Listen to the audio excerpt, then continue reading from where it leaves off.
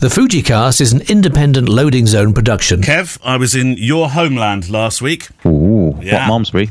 Well, no, your original homeland of your father's. The land of God. Well, I was in... now, I can't ever get the complete pronunciation correct, but it ends with Festiniog, which is where they have that gorgeous railway that goes right up into the mountains.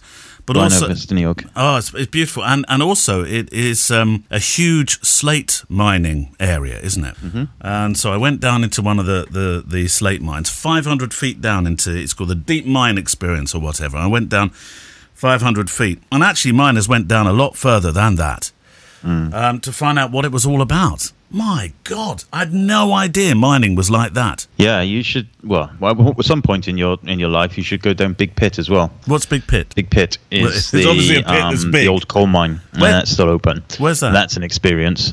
Where is that then? I think that's at Blenavon. Right. That you go down in one of those metal cages and it rattles and rolls, and they show you where all the little ponies slept and all that kind of stuff.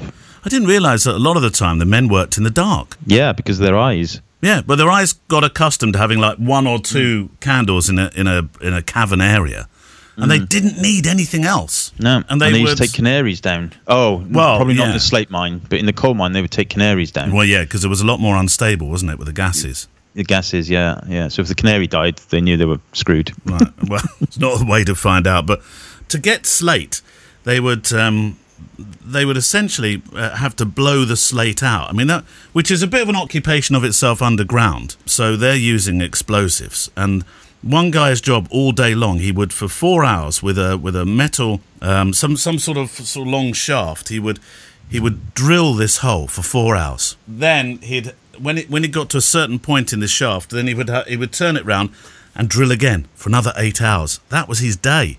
Suspended in the air by a chain, of all things, in the dark. And young'uns today complain. About what, Kev? Probably about that they can't get enough bandwidth for a fortnight or something, don't they? The Fujicast. Yeah, exactly that. Yeah. The 4G's gone down. 4G's gone down. I know. The only disappointment I had is I did that mine shaft tour on our holiday on my own, and they all went off to the beach with their friends for the day. And I thought, actually, I should have dragged the kids down that mine, because never again could they ever say, "Can I have a new Xbox, Dad?" And say, "Look what they used to do years ago." Yeah, they'd have loved that. Oh, God. No, I don't. Yeah, I think they prefer the ice cream. But welcome to the Fujicast. You and your questions from our electronic mailbag, and of course also through the Fujicast private Facebook group that you're welcome to become a part of. If you'd like to send a mail through, click at fujicast.co.uk. If you're not a Fujifilm shooter, don't worry. It's a big community, and whatever flavour you shoot, you're very, very welcome. Today we've got, it's another one of our kind of our best of the guests. Although really I feel a bit guilty saying best, because everybody's best really, aren't they, Kev?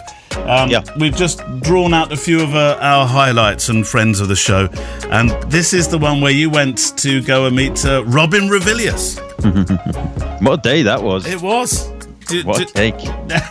Well, I haven't left that part on, but there was about a minute where you were trying to unwrap this cake that Robin had brought through for you. I don't think you ever got in, did you? I don't think so, no. Oh, dear. So, Robin Ravilious today. And it's a bit of a strange show today, because we are ahead of a big event. So, we're recording on the Friday. It's going out on the Monday. But tomorrow, I don't mind. Usually, we try and sort of cover this up a bit, but I don't mind today, Kev, because it's a big event tomorrow in your life. Well, yeah, it's the thing. What do you mean, the thing? The thing. It's the thing that we're doing, the family celebration thing. Your wedding, Kev. It's not just a thing, Kev. Yeah, there's that. That's an element of it. So there's all sorts of stuff going on. So Gemma is being, the poor priest, Gemma is being baptised, First Holy Communion, confirmation, and we're having a Catholic wedding. And the priest said to me, he said, "You know what, Kev, I think this might be a world record for a priest in one service." You get your money's worth, Mullins, don't you? How much is this going to cost me? Can we chuck in a few other things as well? Yeah, I was thinking that, but what can we do? Let's get a few other things going on. Yeah, and then the party, the big party, the big party. So, how many people are going? Can you say, or is it like the Beckhams do's that it's all really, really private? Well, it is our kind of close friends and family. I mean, we did have around 90 people, but of course, being the middle of August, quite a lot of them are on holiday and various things like that. So, be somewhere between the four of us and 90 people. Oh, right. Somewhere in between that. Okay. Probably around 60, I would imagine. So absolutely no idea then. Not really. It's very laid back. It's laid back for me, less so for Gemma, I have to say. You've bought half of Wiltshire's available alcohol, though. I mean, if only 4 people are there, that's going to be one hell of a wedding hangover, isn't it? Whoa. Yeah. Oof. Ooh. Well, funnily enough, the first question is to do with your wedding. So it's from Peter Robinson, Berry. Hi, Neale, Kev. This one is definitely a question for Kevin. By the time you get around to reading the question, you may have had your wedding many months ago. I don't think that Peter believes we get to the questions very quickly. Not many of us photographers get the opportunity to choose our wedding photographer all over again. Well, not getting married to the same partner at any rate. So how did you choose your wedding photographer, and perhaps you'll share who got the job?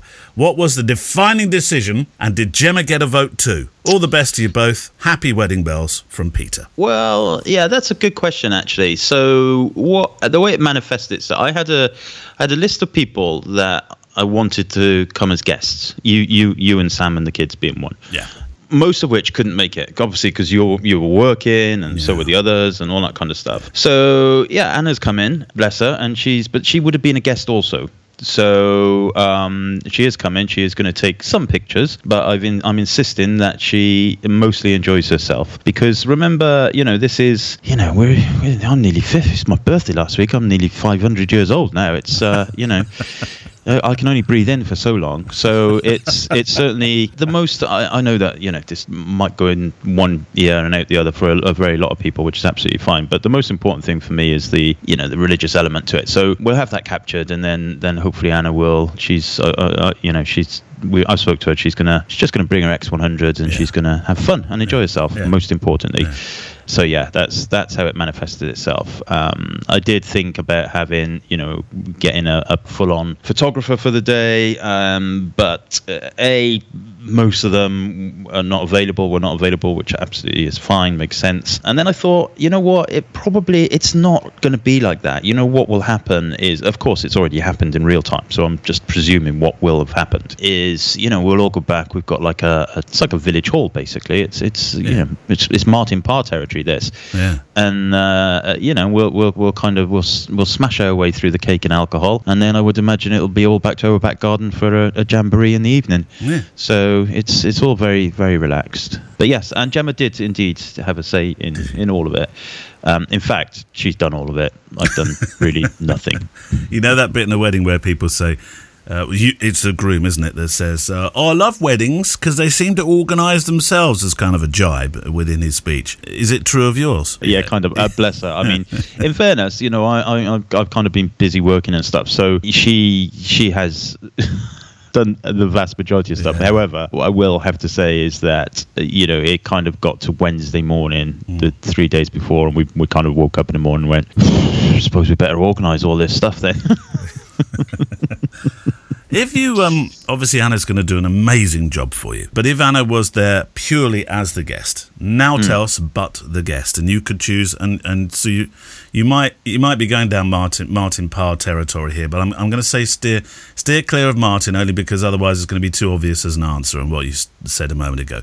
If you could pick anybody, Kev, to photograph your wedding, still alive rather than a dead or alive question, who in the photographic world right now would you say come across and have a pop at Mullins' big day out? That's really tough because there's loads of people. I'd love Louis Garvan to come over from Mexico. Yeah. I'd love Parker Pfister from the States. All that kind of stuff. I mean, if we're going really, really exotic, totally out of the realms of reality, somebody like Elliot Erwitt would be amazing. Yeah. But yeah, I mean, in terms of like the more realistic types, wedding photographers, and mind you, Parker doesn't do weddings any longer. But yeah, somebody like Louis, that'd be amazing. But Louis Garvan will be setting up wonderful still life displays, wouldn't he? Stop the wedding, I'm doing a still life. Bring me an orange. That's it, yeah. No, he shoots weddings. He shoots amazing documentary weddings as well. Yeah. Or he certainly used to. Yes, he did, yeah. But yeah, I mean, that all of those are kind of pipe dream stuff. But no, I'm really excited, and Anna will take some pictures during the ceremony, and then hopefully she will then help herself to a couple of bottles of fizzy wine. Well, she need to. If there's only the 4 of you plus Anna, it's going to be 5 of you to get through about £1,000 worth of booze. I tell you what, though, it has been a very expensive experience. This, I have to say. I bet. I did not quite realise this. But yeah, there's a lot of spondoolies going out. I mean, I was in the pub last night with the boys, and Gemma was over the hall. So you in the pub? Mowing the lawn. Kev, you're supposed to be doing your abstinence. That didn't work. Did it not? I tried. All right. And then I just thought, actually, you know what? I'm just a little bit round. I'm just gonna. That's it. I've been practicing my breathing in and standing at a certain angle. Yeah, I'm just gonna be a bit round. That's t-shirt worthy. I'm just a little bit round. Just a little bit round. Just a little bit round. Right, your question. Right, first of all, before we do the questions, I'm going to read out our new set of patrons, because we've got a handful of them. So good. Thank you so much, everybody who does support us on the FutureCast patron system. It's very kind of you, and your reward will be forthcoming in time at some point. But our reward is every month, which is brilliant. So we've got Charles Thurmond, Jeremiah Trulio. Yeah. Now this is a toughie. Asgeir Ma Olafsson. I think I did that. Good. Yeah, not bad. Asgeir Ma Olafsson. Yeah. Reese Robinson, Charles Origa, Michael Gilman, and Adam Crook. Thank you so much, people, for helping us and supporting us. Thank you very much. Right, first question from the Facebook group, and as always, I will start with the most recent one, which often when we do this, the most recent one's like posted an hour ago, but the last one so far was 3 days ago. Well, it is summer, Kev, and questions are a little bit harder to fish for in the summer. Yeah, fair enough. Okay, should do what they do on phone-in shows, where at certain times of the year you can hear it rather, even on the big stations like LBC in this country anyway, where you can tell that it's a quiet day, and they say, if you call now, you're bound to get through. You should do that with the questions, really. If you send one now, it's bound to be read. Yeah. Okay. Well, anyway, so Paul Szilard. Sure, I never get this. Szilard. Right. It's the S and the Z together, Kev. Yeah. It's the silent letters that you love. Silent letters. Ugh, what a waste. Okay, so here's a very good question, actually. Why is virtually every Fujifilm X camera have a different rear button layout? This is driving me nuts when switching between bodies. I would like Fujifilm to standardize on where to put the Q button and play, delete, menu, and back buttons, please. Right. There we go. I don't know. I mean, every time you bring a model out, people look at it and think, it's the same with cars, isn't it? Well, we could just put that there. Maybe that's better there. I mean, you never leave things the same, do you? That's not how progress occurs. And if you leave everything the same, then you never get to find out if something actually works better in a different place.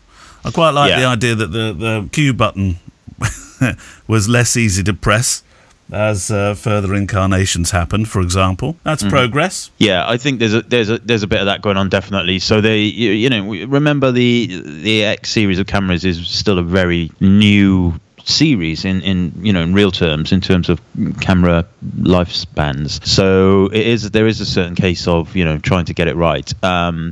However, I think the main thing is marketing. If your cameras all look the same, then people will not necessarily think, oh, well, that's new. Why do I need that? I don't need that one. Yeah, and things like some of the cameras, it makes sense to have less buttons and different places and things like that, because they're aimed at different people. Yeah. The vast majority of Fujifilm cameras, I would imagine, go to single camera owner people. So like certainly your XE camera range, your X100s, all of that kind of stuff. So there's a marketing element going on with that. But what I have to say is that they do try and refine things, so each one should be a little bit better than the previous one. That's the whole point of it. It's not just a case of changing things around because they want it to look different. They do, as an ambassador, we do often get questionnaires come through. We had a few the other day, in fact, about configurations and all that kind of stuff. So they definitely have to take that kind of stuff on board. I kind of agree with the point. I do kind of agree with the point, but I've never, even when I shot Canon, and well, that's the only other system I really shot I had 3 different Canon bodies. They were all different. All the buttons were in different places and dials and things like that. And that was the EOS system, which had been around for decades and decades. So I just don't think that, every camera will every brand is not going to have a uniform system continuously. They might for a period of time. I've never thought they've dramatically shifted around, Kev. It's what's the most dramatic? I can't think of a really dramatic change from one body to another where you thought, whoa, that's appeared on the back side of the camera instead of the front side. There hasn't been anything like that, but there has been some, like delete buttons moved and various things like that, which causes issues sometimes. The Q button has moved around all over the place. But now, of course, with the modern cameras, the more recent set of cameras, everything's customizable. You can function button everything, so it's less of an issue. But yeah, I mean, I agree with Paul in that it would be a lot easier if all the buttons were the same. However, what happens if those buttons are not in the place that you want them to be, but they are in the place that other people want them to be? There's all kinds of issues going on there. Here's a tricky one from Morris Webster. Morning, gents.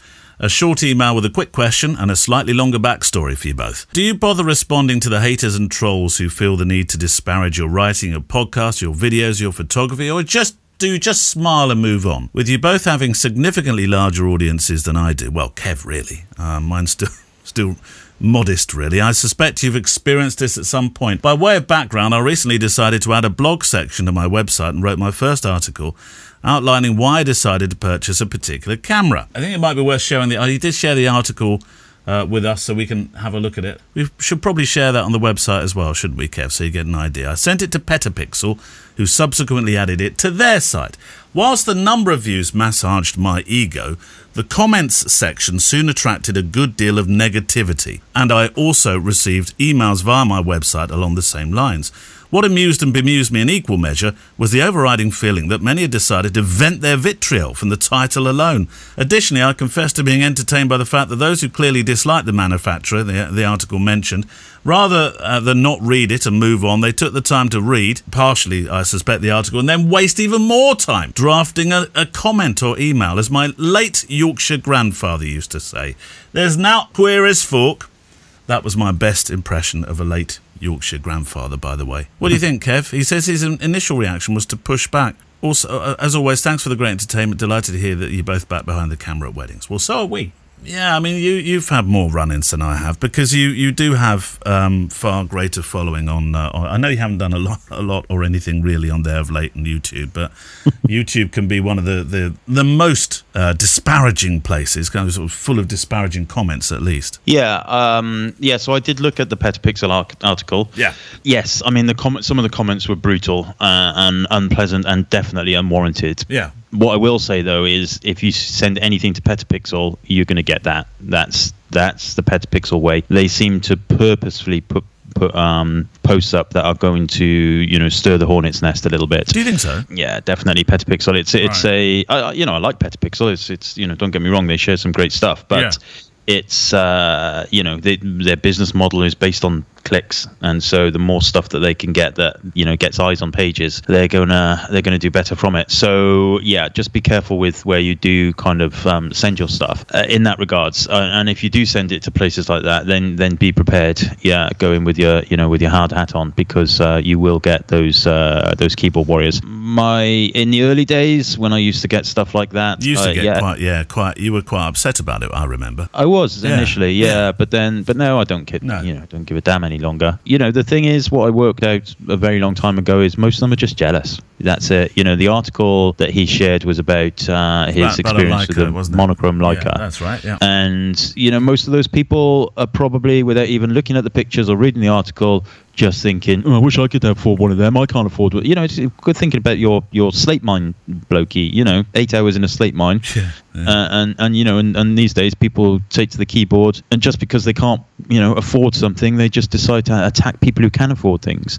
Not everybody, of course. I looked through all the comments, and there were some of the comments were nice and supportive and sensible. You tend to only concentrate on the ones that are not so nice. That's sort of human nature, isn't it? You think, you've got 100 that are good and one that's bad, and it'll be the one that's bad that accompanies you to bed that night. Yeah, of course. It is. You are. If you do read them, you're going to be. It's going to leave you in a pretty poor place sometimes. I remember when I took that picture at the Tokyo Tower and it won landscape photography, bizarrely. Yeah. And it was picked up by the Daily Mail and they printed it and they stuck it on their website. And the comments on there were absolutely dreadful, like really, really, really dreadful. Horrible. And that was, that must have been 8 or 9 years ago now. That was nearer the start of your career, really, wasn't it? Yeah. So at that stage, it was not very welcome. It was great publicity in that article, but I stopped reading the comments. Did you? That's what I did, and I still don't. That article still gets sent to me every now and again. It's still up there somewhere, and I just don't read the comments. And I occasionally on YouTube when people say it doesn't seem to happen so often these days. I think YouTube have managed to put something in place that seems to filter out the most derogatory stuff, or perhaps people who over the last few years have been reporting serial haters, if you like, and so their accounts are getting disbanded or something. I don't know, but it happens less. Usually, if you follow them back, the account that they come from has no videos posted. Oh yeah, it's all anonymous. It's really there because they just want to say horrible things to people. So I don't take those people very seriously at all. No, absolutely. I went through a period of just replying to people, but sensibly, and just saying, oh well, I take your point, and show me some of your pictures, and we can have a conversation. But of course there's no pictures. There was one guy who he had to go at my teeth. Oh yeah. And, what's that got to do with photography? You should see them now, Kev. They are sparkly. Look at you. You're the dentist's dream. It was brilliant because Gemma replied, or Gemma sent me the reply, and it was a YouTube comment, right. And it was something like, I don't know why Fujifilm have an ambassador like you. Look at your teeth, you're ugly, blah, blah, blah, blah, blah, blah, blah. And Gemma said, his teeth may not be perfect, but he's in Tokyo doing a presentation for Fujifilm and helping them design cameras. And you, my friend, are just a cunt. She said that? Yeah. You're Gemma? God, dear. So just take it with a pinch of salt, but just be prepared. The more you start pushing content out, the more you will get of that. That's all, be prepared for it. I tell you what, or you could. I think perhaps Gemma's got a thriving business in this. She could be the, if you've got somebody you need to answer to, hire Gemma. She'll send back a short, succinct, to the point message. All sorted. But I mean, on the flip side of what Morris has experienced, and that's dreadful. I'm sorry you've experienced it, Morris. But on the flip side of that, people do use clickbait and titling, and you can see those that are trying to build their accounts on whatever platform really by making grand statements. I gave up this. That's useless. That's rubbish. Why I don't believe that works. They use it, and of course, then they wear their, then they get behind a big wall, wait for the return of fire, and they don't care. They don't care because they've made their point. They've gone in, made their film, dumped it down. They know that it's going to challenge most people, and then they watch the numbers rise. Yeah, of course, and they've all done it, and I hate it. I absolutely hate it, and generally that's. When I see titles like that, I just hit the unsubscribe button, I have to say. It's the ones that are like, they just title it, I made a mistake. Oh, yeah. I'm like, what the hell does that mean? I made a mistake. So, you then have to watch it. I don't watch it, I just unsubscribe straight away. But, people watch it, and then, the mistake is totally irrelevant.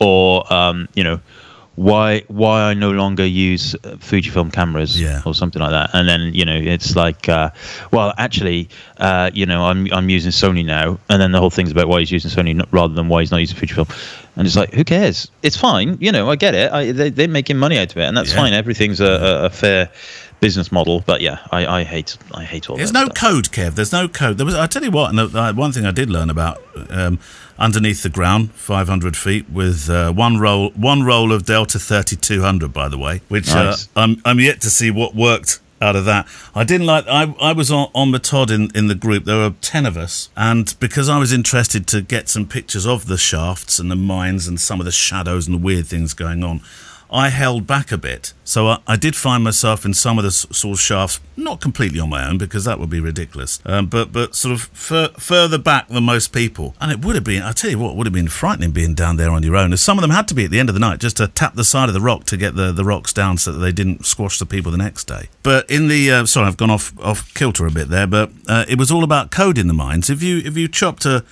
If you took a bit of slate from your individual area, then you sent it up on you marked it with your family name, sent it up on the trolley, it got taken out, and if anybody touched it or if anybody took it for their own, Kev, they'd be out straight away. There was no thieving at all. Everybody in the mines absolutely for each other, supported each other. Yeah, absolutely. Quite right, the way it should be. Yeah, I'm not quite sure how that. I'm sorry, I've gone off. I've gone off on a tangent there. But well, it's the code of conduct, isn't it? On the internet. Code, yes. Right. Sorry, before we get too lost down that particular mine shaft. Yours, Kev. Was it yours or mine? I can't remember. Yeah, yours. I think mine. Yeah, yours. Okay, so this is from Kirk Vogel. Yeah. He says this might just be a question for the over 50s. What? So I can't answer this, of course. You'll have to answer this one, Neale. You cheeky old. How common are photographers' back problems? I never had any problems at all until my late 40s and can only put it down to carrying heavy bags with too much equipment for far too long. A misstep carrying too much was the start of it all, herniated disc, and wondered how many others may be in the same boat. Not nice at all. Or mine. Well, I've been reasonably lucky, and I'm touching wood as I say this, because it only takes one sort of stupid movement, doesn't it? You've suffered a bit. You've suffered quite a lot with your more than me, Kev, and you're a good deal younger than me, Kev. Well, I realised that as I was reading it that this was going to backfire. I have had some back problems, but definitely not to do with cameras. More to do with stupidity on judo mats and trying to run too far on treadmills and things. So I tend to get like a trapped nerve in my leg, which goes up in my back a bit. But so stretching exercises, Kev. Yeah, that's right. I don't bother with them. That's the problem. Okay. Boy, you're not going to lose weight by stretching, are you? What's the point? It's not. Like silent letters, pointless. No, but it means that you can move, Kev, which you then may be able to use to successfully lose weight. I know, my PT instructor is forever telling me that. Yeah. And I'm like, come on, let's do another 5K. Movement. He's like, no, we need to do some stretching. No, I'm not paying you to stretch me. I'm paying you to make me lose weight. Well, and then I get a bad back. I can't say that. I mean, I do stretch quite a lot, and I always stretch if I can find a place where I can do it, where I'm not going to look weird to the wedding guests. My God, what is that guy doing? Do some stretches during the mealtime, because that's when I usually feel really tired in my body. The best stretch when the whippet stretches, it looks amazing, and I can feel every sinew in her body. Yeah. Getting stretched, and it's amazing. Honestly, she elongates about 5 times her body length. Yeah, it's amazing. Don't you? Well, you should try and do that, Kev. Why didn't you do that? I could try and do that, and then I'll just collapse in a heap on the floor next to her. If I try and stretch like Breezy stretches, what usually happens when Breezy starts stretching is Monty, the stinker, he realises that she's in mid-stretch, and so she can't. She's stuck, basically. So he takes that opportunity to go and sniff a bum and lick her lips and all that kind of stuff. He has a good old go around her. Oh, Kev. So I'm not stretching in my living room in case Monty comes and starts licking my face. Yeah. Right, well, yeah. But you're right. I mean, it's a really good question, because I do know lots of people, I won't say lots, but some people who have purposely moved away from heavier cameras to, not necessarily just Fujifilm, generally smaller cameras, because of the, the strain on their back. I mean, I have to say that I always, as soon as I started shooting weddings, I never really had an issue with I never carried my bag, for example. No. Like never. These days I don't even take the bag into the wedding venue. It stays in the car generally. I just take the 2 cameras I need. Yeah. But I'm never lugging. I don't. I put my bag under a table, or I put it in the in the kitchen or whatever, somewhere safe. And I'm never moving it and never carrying it around anywhere. And I don't. You've seen the stuff. I don't take much to weddings these days. I'm just not lugging stuff. If you do lug heavier cameras, because not everybody uses light cameras, and of course you can put heavy lens on a light camera. Yeah, absolutely. The advice that I was always given was never wear a heavy camera on your hip. That has to be the lightest thing you can possibly put. Should be on. So we both use Spider, don't we? Yeah. As a system, so the lightest camera goes on your hip. If you are carrying something with a longer length, something like a 50 to 140, I think would be the perfect example here. That goes slung over your shoulder with a simple strap that goes over your shoulder. Now, this is the advice I got from an editorial photographer who had been having back problems. I'm trying to remember his name, and I can't, but he gave some strong advice from a physio who was talking about the way that you shoulder weight. And he said one of the most difficult straps, I'm being very careful here, one of the most difficult straps he'd come across is where people have that crossover leather strap. It doesn't have to be leather, where you are essentially carrying a weight on each hip, each side, which is slung, but the way that it's slung, in particular the ones where you screw in just one nut into the bottom of the camera, means that you walk in a slightly odd fashion because you're stopping the camera swinging, which is really not very good for your core because you're not moving with any freedom. Yeah, that makes sense. But you look cool. You do look cool. Yeah, that's it. Yeah. What price cool, hey Kev? Indeed. What price? Indeed. Cool? Right. Talking of cool, the coolest thing I ever heard, although oddly we're not playing it back in this particular interview, was when Kev went to meet the late James Ravilious' wife, Robin, who brought out a cake, and we had about, I don't know, it must have been almost a minute of you unwrapping this cake. Well, she'd left the room and I left the recorders on. And she'd made the cake, but it was well and truly wrapped up. I know. It was such a lovely day. Well, you had an opportunity to talk with Robin Ravilious about a photographer that I know you admire very, very much. Well, his dad was a watercolourist and wood engraver. Mm-hmm. We've got some those little ones over there, for instance. Oh, right, yeah. And he was also a official war artist. Mm-hmm. And he died in Iceland on active service. His plane was shot down and nobody knows what happened. So James was 3 when that happened. Then his mother got cancer when he was about 10 and died when he was 11. Mm. So he was sort of in the wilderness really for quite a long time, and because he was good at maths, it was suggested he should train as a chartered accountant, which was probably the most unsuitable job possible. And he absolutely hated that. And then suddenly he just threw it all over and went to St Martin's School of Art to do art. But he was sort of trying different styles and not happy with it. He always felt his father's work was overshadowing him. You know, anything he did, he would think, "Oh, that's too like Eric." So he hadn't found his place really. And then in 1969, it was a really seminal year for him. He saw the first Cartier-Bresson exhibition, V&A, big retrospective, and that hugely impressed him. Mm-hmm. He'd not seen photography as an art before, I think, only as a tool. Had he been photographing at that time, or was he still... No, not mostly? Well. He'd taken snaps on holiday, but that was all. He had a camera, but he hadn't thought of it at all in terms of composition and as an art, really. So he was hugely excited by that and got a better camera.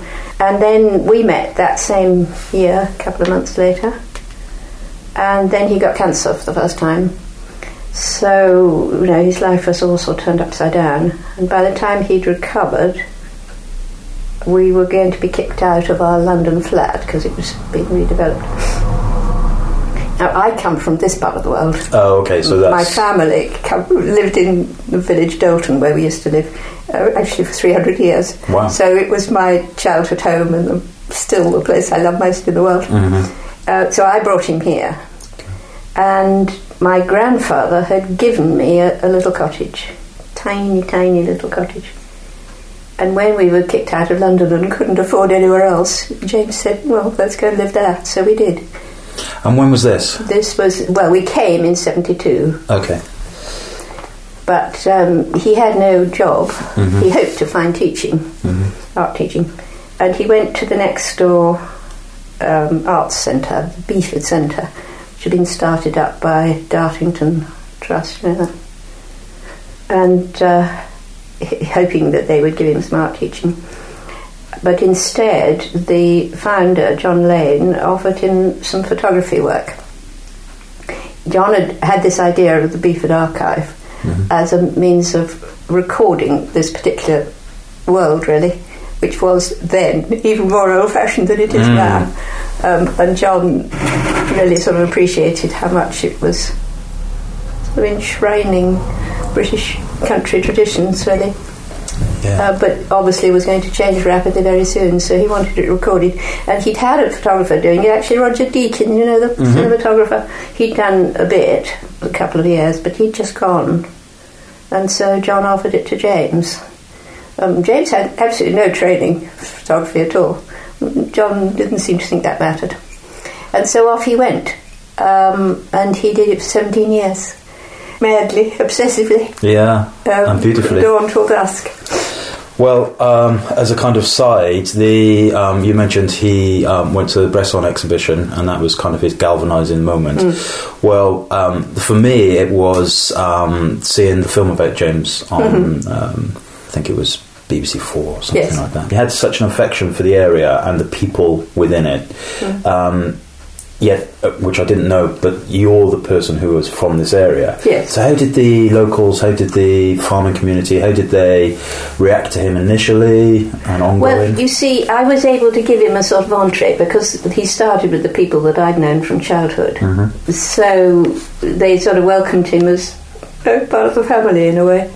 So it's spread out from there, I would say. But it was also James as a person. He was just incredibly good at chatting people up. You know, he'd accost a farmer doing something in a field, and an hour later they'd be friends. Great. That's just how he was.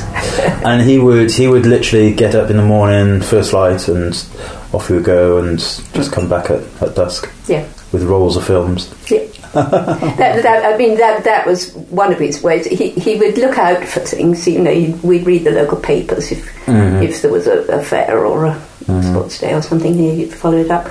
And as he began to do the work, people got to know he was doing it, and would, you know, ring him up and say, "We're about to start lambing," or we're making cider with an old press, that kind of thing. Yeah. But mostly he just set out and hope to find something. I asked somebody a couple of weeks ago to a few photographers. I said to them, right, I'm going to see Robin. Give me one word that describes James. Now, these people all know James' work, but I've never obviously met him. And one word that came up quite often was quiet. I think from the way that he tells his stories are beautifully quiet. They don't need any narrative because all of the narrative is in the picture. Yes, it's quite a good word. And I wonder if was he like that in real life? No, he was a talker. I don't mean that he was sort of loud and rebelliant, but he was definitely a talker. He talked all the time, but he talked to anybody he met. Yeah. And he talked to his subjects while he was taking, and that's why those pictures are so relaxed, because he was chatting away, taking an interest, and they didn't actually know when he was taking the picture, I don't think. Yeah. Because you know, the like is very, very quiet. Did they, request to see the prints, and did they come and have a look at them, and did he give prints to people? He sometimes gave prints to people. He couldn't really give it to everybody. No, of course. But he'd go back and show them what he'd taken. And he always invited them to exhibitions. When we had book launches, we invited the people in the books, and they came. You mentioned that some of these, the characters, some of the subjects are still around. Do you see them? Do you chat to them? Do you visit them? Yes. From time to time, certainly. I keep up with several of them. So you mentioned his cameras were Leicas? Yes. Well, always? To begin with, the archive was done on a Leica. But he went into plate cameras later on as well. Okay. But not for the archive. No, okay. I can show you the Leica if you want to see it. Oh, that would be wonderful. Yeah, absolutely. It's worth seeing because it's very idiosyncratic. This is an M3. And he started out with what were then modern lenses. Wonderful. And then these are the strange modifications he did. Yes, I read about this. So he was modifying the lights, the shades themselves, and so as to be able to do contre-show work. Unfortunately, they've got wrinkled with age, so they look ridiculous. But of course, they were quite sharp. So these are the old lenses, pre-war, that he came back to begin with. He was using modern lenses, some actions and things, and they were coated and much too harsh a contrast, he felt. So after a lot of research, he found pre-war ones that weren't. So that's Elmars and Hectors. But the other thing that is auxiliary viewfinder. Are you familiar with the VU? No. Strange little gizmo. Oh, okay, so he would put that on the top. And that slots on. And it gives you... Well, for one thing, it's a much clearer image, I gather, because it doesn't have all the lines and things on it. Yeah. But it also gives you... people say it's like an artist standing back from his easel. It gives you an idea of the picture more as a whole. Which obviously helped him with his composition. Absolutely. It's an amazing thing that he did. Of course, there has to be economical rewards as well, but just in terms of the posterity of the area, I think it's amazing. Pictures like that. Yeah. Incredible. It's the depth of coverage, I think, that makes it quite unique. Because obviously there have been other documentary projects in rural areas, but not 17-year long run. Yeah. And also he did this other thing of copying old photos. I don't know if you knew about that. When he was out and about, he discovered that people had these boxes of old photos, from the 1900s, of the same places. Wow. And the same people in some cases. And he added that as a second string. He borrowed them and copied them. Didn't keep them, he just copied them. Yeah, sure, yeah. So the comparisons are absolutely fascinating. When you look at the clothes and everything that they're wearing, you get some real idea of the life they live, hard-working lives. And very physical. I mean, no forklift trucks. If you had to... And no Burberrys, keep the rain out. No, old leather boots, lace-up leather boots. He's got some kind of Hessian sack wrapped around him. Yeah, well, that was what people wore. Yeah. It was actually quite effective to keep the rain off. But from a very personal point of view, I would love so many more people to see this type of work, and I know that lots of people do see it.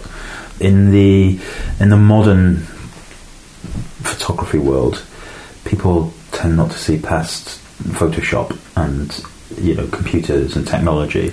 Yes. And whilst it's a million miles away, one of the things I do with my photography is that it's all unposed, it's real, they're real moments, and that's the end of it. That's what I enjoy shooting. And it seems, sadly, that more and more people are, relying on technology and posing and computer filters, etc. And I really, really, really love this work and really want more people to see. It's this whole thing about honesty, isn't it? You see, that's really why I think he wouldn't have liked digital, because a digital image can be doctored in any way you please. Absolutely. And other bits of another picture imported, and it would have been absolutely against his principles. Yeah, but it's about integrity, isn't it? I mean, that's the integrity in these pictures is just, integrity and humanity. Yeah. And those are the two words I would use to describe him. Absolutely. More than quiet. I mean, I think quiet is right, but I think those two words sort of sum him up, really. Thanks to Robin Ravilious, and of course over the summer months, we don't really have summer months these days, do we, Kevin? Shocking summer day. The summer was a week last Tuesday. Oh God. We've been playing back some of our well, I was going to say faves again, but some of those moments that we've really enjoyed, and certainly when you went to meet Robin, that was one of them, wasn't it? Hey? Yeah. Beautiful woman. Yes, and actually, I don't think a lot of people realise just how much time she spent with James, going to everything, didn't she? She was a real support structure for him, his artistry, and of course when he had his illnesses as well. Absolutely. So, wonderful. Oh, but we didn't mention right at the start, Book of the Week. It's not so much a book this week, though, is it? We'll come to it shortly, but it's a kind of a zine of the week. Although you don't like the word zine usually. I hate the word zine. Yeah. No, I would actually. I'm going back on that. I would call this a book. It's not a zine. It's it's got a spine. That's how I define a book. Right. Yeah. So this week we've been sent a lovely book from the United States of America. Chris Ferreira. Rocher, the ambassador's treat. I don't know. Ferreira. How would you say that? Ferreira. Okay, Chris Ferreira. Howdy, Neale and Kevin. My homing pigeon must have successfully delivered this envelope if you are reading this. Yes. And it did. Yeah. Came straight to my door. Yeah. Isolating at home in the age of COVID has made me go through my archive on old journals. Right. I stumbled upon this journey I took a few years back when I travelled 1,000 kilometres through the Philippines countryside with just a humble point and shoot and my notebook. I scanned my journal with sketches and personal chronicles, combined images from the trip, and thought it made an interesting project. I would love to hear what your thoughts on this zine. He did call it a zine. So he called it a zine, okay. Yeah, but I'm going to scrap that out. I'm going to say it's a book because it's got a spine. Right. Is there a place in the photo world for documentary work that combines paper notes, or does this belong in the world of fine art? Many thanks to you both. Keep up the great work and stay safe. Well, we'll come to Chris Ferreira's work shortly then for the book of the week. Right, couple of questions before then. Kev, do you want to go first, or is it my turn? Can't remember. Where were we? It's your turn. I did the bad back. What the dear listener doesn't know is that in the meantime, we had a power cut at your end, didn't we? Yeah. I think the hairdressers plugged everything in next door, and then it would... Yeah, everything went off. It was like a meltdown. What should we have? Okay, Per Hasling. Hi Neale, Kevin. Having spent a lifetime in teaching, coming up to retirement, and nearly as long as an amateur photographer, I want to take my skills back into the community, possibly night school, to talk about photography, not just as an art form or pastime, but as something that's creatively energising. I suppose it might be mentally energising there as well. One thought is to take students out on field trips to experience being in the wilds, possibly the streets, with a camera. Any advice from you? Sincerely, Peter. Wow. You take people around the streets of Bath and all sorts of places on the street photography course. Recently I saw a field trip. I was on one of my photo walks for the Photography Daily show, and I saw this must be going back a couple of months now. But I saw a whole team of people out behind a school teacher, sort of making pictures of anything that moved, and that was really good to see, because everybody seemed, I'm going to use his word now, really energised and really into it. It was fantastic. And they were using everything from smartphones. A couple of people had mirrorless. Did see a Fuji X100. I don't know what particular flavour of X100 it was, but that was good to see. That was the posh kid. Yeah, that was the one, yeah. Tarquin's got the X100. So what would you suggest? I mean, you keep your numbers low. I was going to say short, but no, I mean low, because it's difficult. I mean, I did think that this teacher, I mean, he must have had 15. That's a very difficult number to really concentrate on if people have questions and want advice. Yeah, I mean, it's different for schools, isn't it? Yeah. Because they have to take all the kids. But course, yeah, I mean, I never have more than 6 on my street photography workshops. I just don't think any more than that is workable, and people don't get enough out of it. So I did once do a term at my kids' school, a term of photography for the kids that were interested, of which there was about 15 actually. And I started that process by basically asking them all to write down on a piece of paper 5 things, because it had to be in the school grounds, 5 things in the school that they liked the best. Physical things, didn't not like geography or something, and that formed the nucleus of what we would photograph. So some of them said like the computers, some of them were like the canteen, some of them were like Mrs. Stephenson. I was like, no, we can't really go and just photograph Mrs. Stephenson, that's just weird.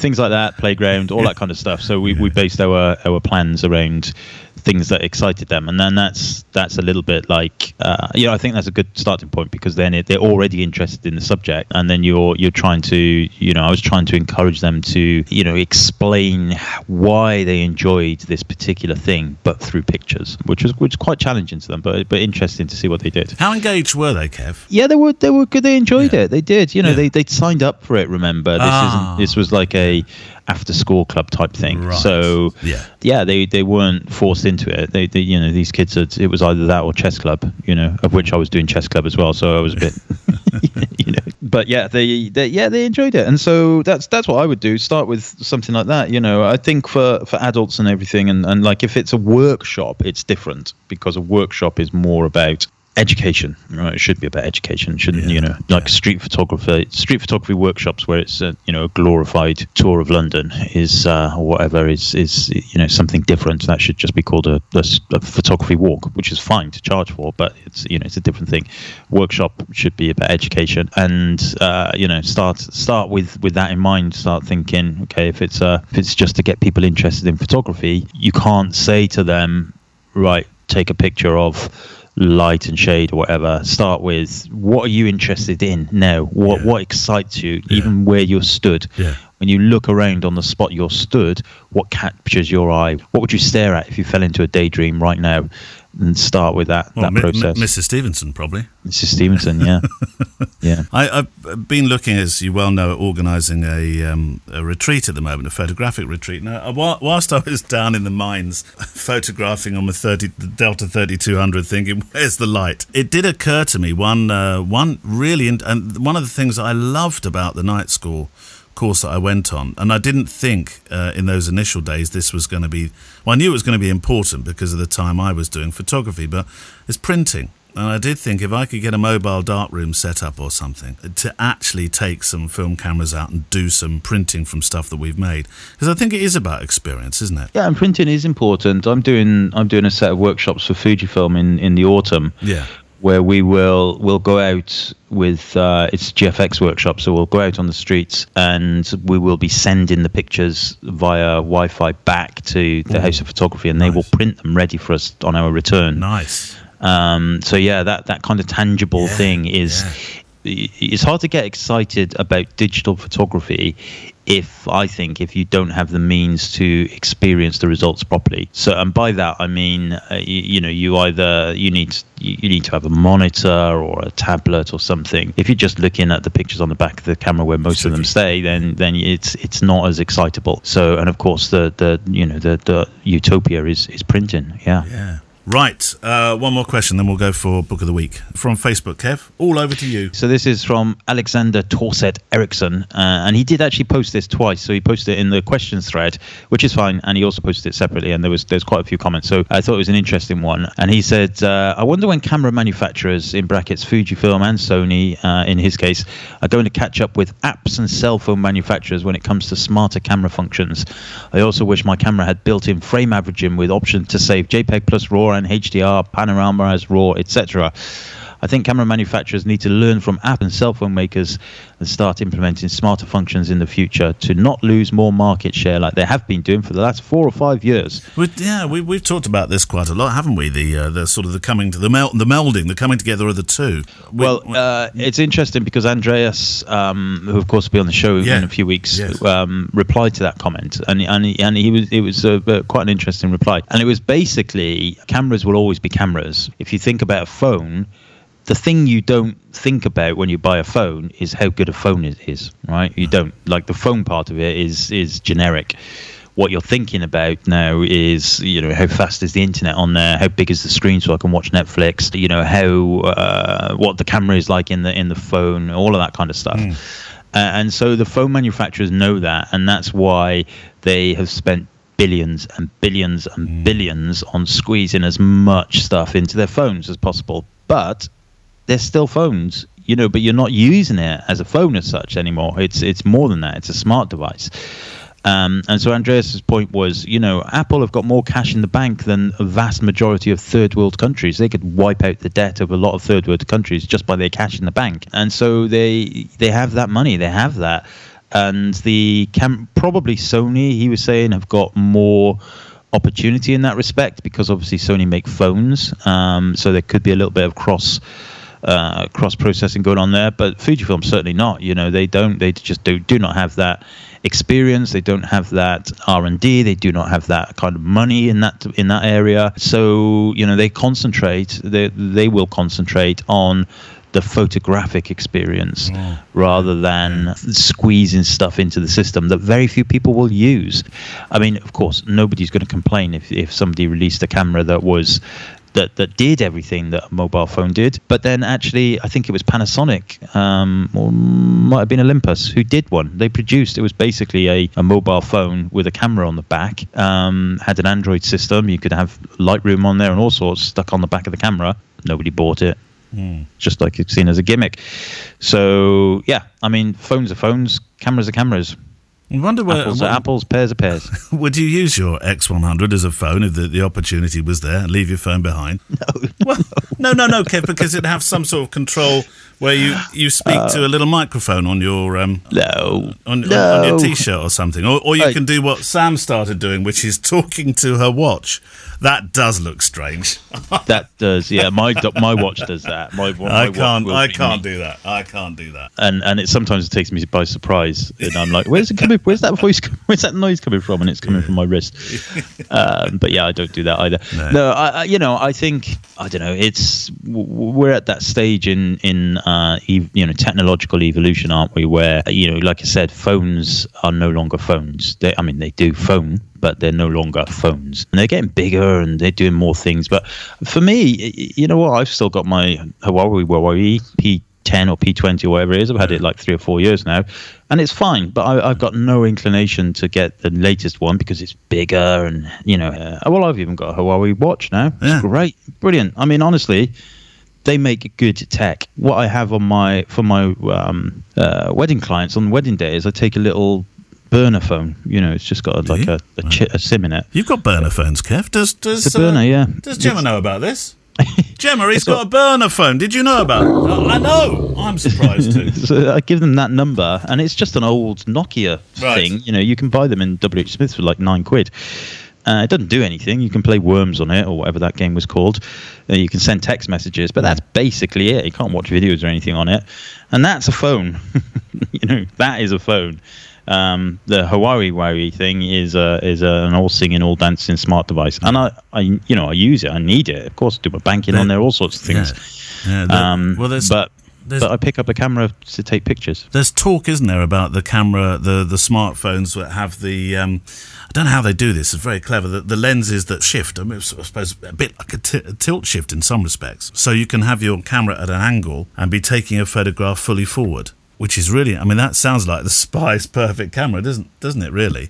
Because at the moment you have to lift it, you know when a picture's generally being taken, don't you? But now if you can have it 45 degrees like you're reading, or you're playing your chess games like you like, Mullins, but at the same time you're just taking a picture forward of Mrs. Stephenson, then that's tech, isn't it? Yeah, it's the Chinese type of tech, that, isn't it? Well, no, I don't think we should probably Chinese and Russians. And those funny folk on the Isle of Wight, you've got to watch out for them. Right, before we get ourselves in trouble. It's not, well, it's a book of the week. We were going to almost went down the zine of the week, but it's a book of the week, isn't it? Yeah, so Chris Ferreira has sent it in. Now, actually, thinking about it, I said he'd come from America, right? However, I might have got that completely wrong because his website is .dk domain, which is Denmark. Yeah, I really love your research that you put into this stuff. I know. I only just noticed that. However, so we will link to this, of course, on the show notes. Yes.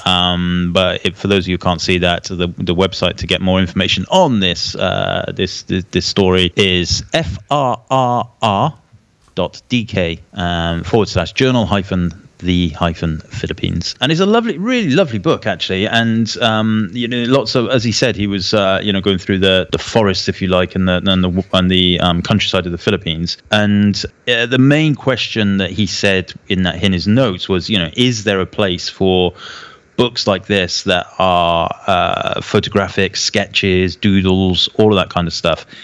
And my unequivocal answer is yeah, absolutely, especially when it's really, really beautiful. I mean, nobody would want to see my doodles and stuff because I can't doodle, basically. I can't even draw a straight line. Yeah, but you don't have to be skilled to be a doodler. You have to just have creative... well, you do have to be... Yes, that's not true entirely. But creative outlet through doodling. And that's absolutely. Move with the doodle, Kev. Yeah, with the doodle, absolutely. But I think it helps if people are picking up a book to look at that, it looks reasonably like what you're trying to draw. True. Yeah. That's true. So yeah, I love it. So, for example, I'll read out this page 12.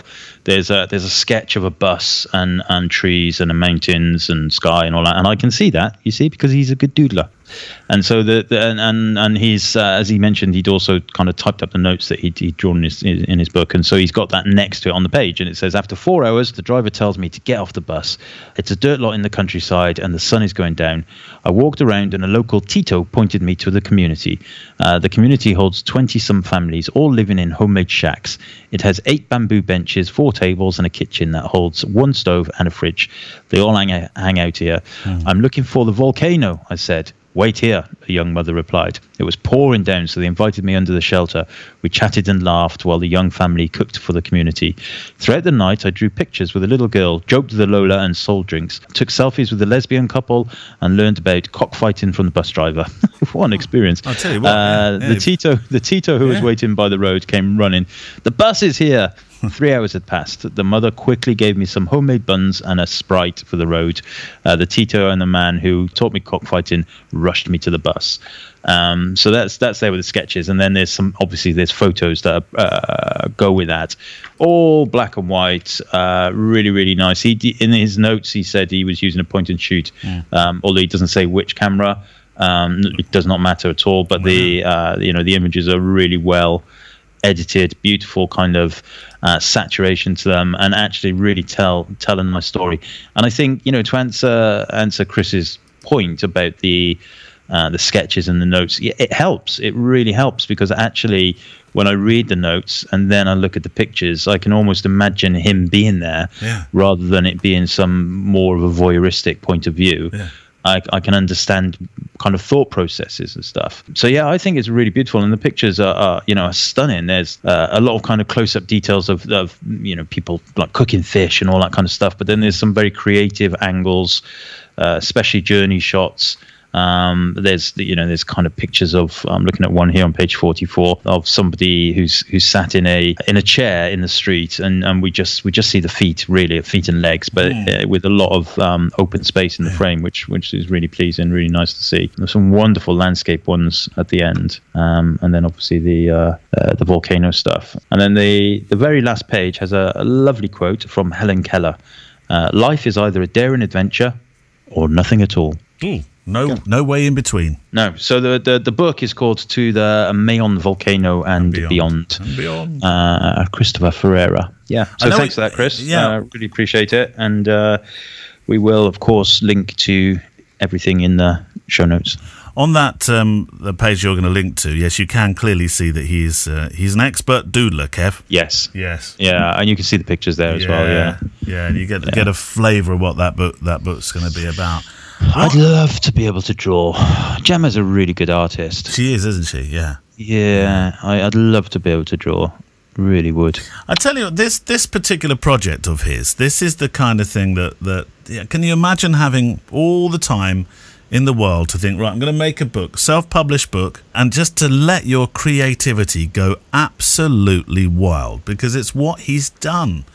The text next to the pictures, next to the detail, next to the vistas, next to a couple just sleeping on a station in front of being illuminated only by the Coke machine, next to his fantastic 3D drawings of probably the place where he was staying that night. Oh, it's just lovely, isn't it? Yeah, it's really beautiful. Travel. That's travel story making. That really is travel story making. And it opens up with like this sketched map of the routes as well. It reminded me of the what's that thing with the little hairy bloke in it? Mullins on Tour. The series, Lord of the Rings, Hobbit. The book starts with a map of Mordor, doesn't it? Yeah, it's a beautiful book. Oh, well, I'm signing up. I'm going to get one myself, unless I come and steal yours, of course. Mm-hmm. Well, it was sent to both of us. Was it? And he did send us a couple of prints as well, so I'll make sure that you get one of the prints. I'll keep the book. Right, you keep the book. I'll swap you for a 35mm lens. No, he says, I'll have the book. Another question. Was it you or me? I've quite forgotten where we are now. Yes. All right, here we go. To Kevin Neale, a quick question about food. Oh, one of our favourite subjects, Kev. I'm good at this. Yeah, I'll be good at this. What's the question? Start of a one. It's food at weddings. I've started my business in the last few years. Needless to say, it's been an unusual start. This is from Mike Elan. What do you both do when it comes to being fed by clients? Do you contract it in? Do you demand a hot meal or settle for sandwiches? Some clients seem surprised that I even ask. Regards, Mike Elan. Keep up the good work. Well, I have to say, I took food off the contract quite some time back. And I now say, it's up to you. And I kind of wait to see what kind of people they are, whether they'll say, you can't work all day without being fed. But, yeah, and generally it works out quite well that they offer me a plate of food. I've stopped taking sandwiches now. Because sandwiches, I don't know about you, Kev, but if you have a great big plate of sandwiches and say, would you like some crisps? Oh, not really. And then and you just feel like stodged out for the rest of the gig, don't you, really? You can't work like that. So I generally... when I was really organised, I must get back to this, it was rice and chicken in a bowl, Tupperware thing. But that gets, there's some venues I work at that won't let you eat food that's not been prepared by the venue, whether it's sandwiches or main meal, on site. So I have to actually go physically off site. I drive out of site slightly, eat my meal, come back in again. That's petulance, isn't it? Petulance? Yeah, by the venue, especially if you're right. Working. Yeah, for me, similar really. I don't demand food. Normally what happens is Gemma says to me in the morning, make sure you stop and get yourself some food. I don't want an email. I don't want a message from you at 7:00 saying, I haven't had anything to eat. I'm knackered. And then usually I don't get anything. And has so she stopped listening to those? 7:00. Has she stopped listening to those? Yeah. So yeah, I have to say I can't remember the last time I shot a wedding where they didn't organise a meal for me. But yeah, I don't insist on it. It's not in your contract then? No, and of course I'm vegetarian, so often they'll give me the chicken dinner or something, and I'll just eat around the chicken. But yeah, I mean, I just we are at the end of the day we're working there. We're not we shouldn't be expecting a 3-course meal. No. Although in some cases that's what they do give you. Sometimes you do get the 3 courses that the guests are having, which is lovely. You do need to eat though, because especially if it's a long day. Yeah, you really do. But more important than that is water. Drink lots of water. I have no hesitation in going up to the bar or the drinks reception people and saying, have you got any water, please? Yeah. I remember once downing a whole pint of. I was really, really thirsty. They'd just gone in for their meal, and there was this big jug on the bar. And I said to the guy behind the bar, "Oh, can I have a glass of this? I'm really thirsty." He said, "Yeah, help yourself." So I poured a pint of it. Yeah. I gulped down. I got halfway down, and I thought, this doesn't taste quite right. I said, "What is this?" He said, "It's gin." You didn't notice while you were quaffing all that gin? I got halfway down. Luckily, it was early in the day. I was like, oh my God, I got to drive home in 8 hours. Can you imagine that? Calling, ladies and gentlemen, time for the big group shot. I don't normally do these, but I might be fun today. Oh, Kev. Oh, dear. What do you feel, though, when people, just very quickly, before we do the back announcement bits for the show today, what do you feel, though, when you see when you look at the table plan and you see your name on one of the tables, Kev? Oh, yeah, that's happened a few times. Yeah, what do you do, Kev? What do you do? Well, a couple of times I've sat there and kind of gone through it, but mostly I will go up to the best man or something and say, look, it's really kind of them. I really appreciate it, but I have to back up my cameras, charge batteries and stuff. It's much easier if I go to a side room. Yeah, and I have to send a miserable message to my wife as well to say, no, not feeding me. I can't be doing that. But yeah, that does sometimes happen. That's a very awkward moment because you'll always face. What's the first question you get? How many pictures do you think you'll take today? Yeah. Oh, you must have taken loads today. Yeah, I know. What do you say, Kev? What's your answer? Oh, I don't know. I just say. One time I said, well, not that many because my cameras are broke.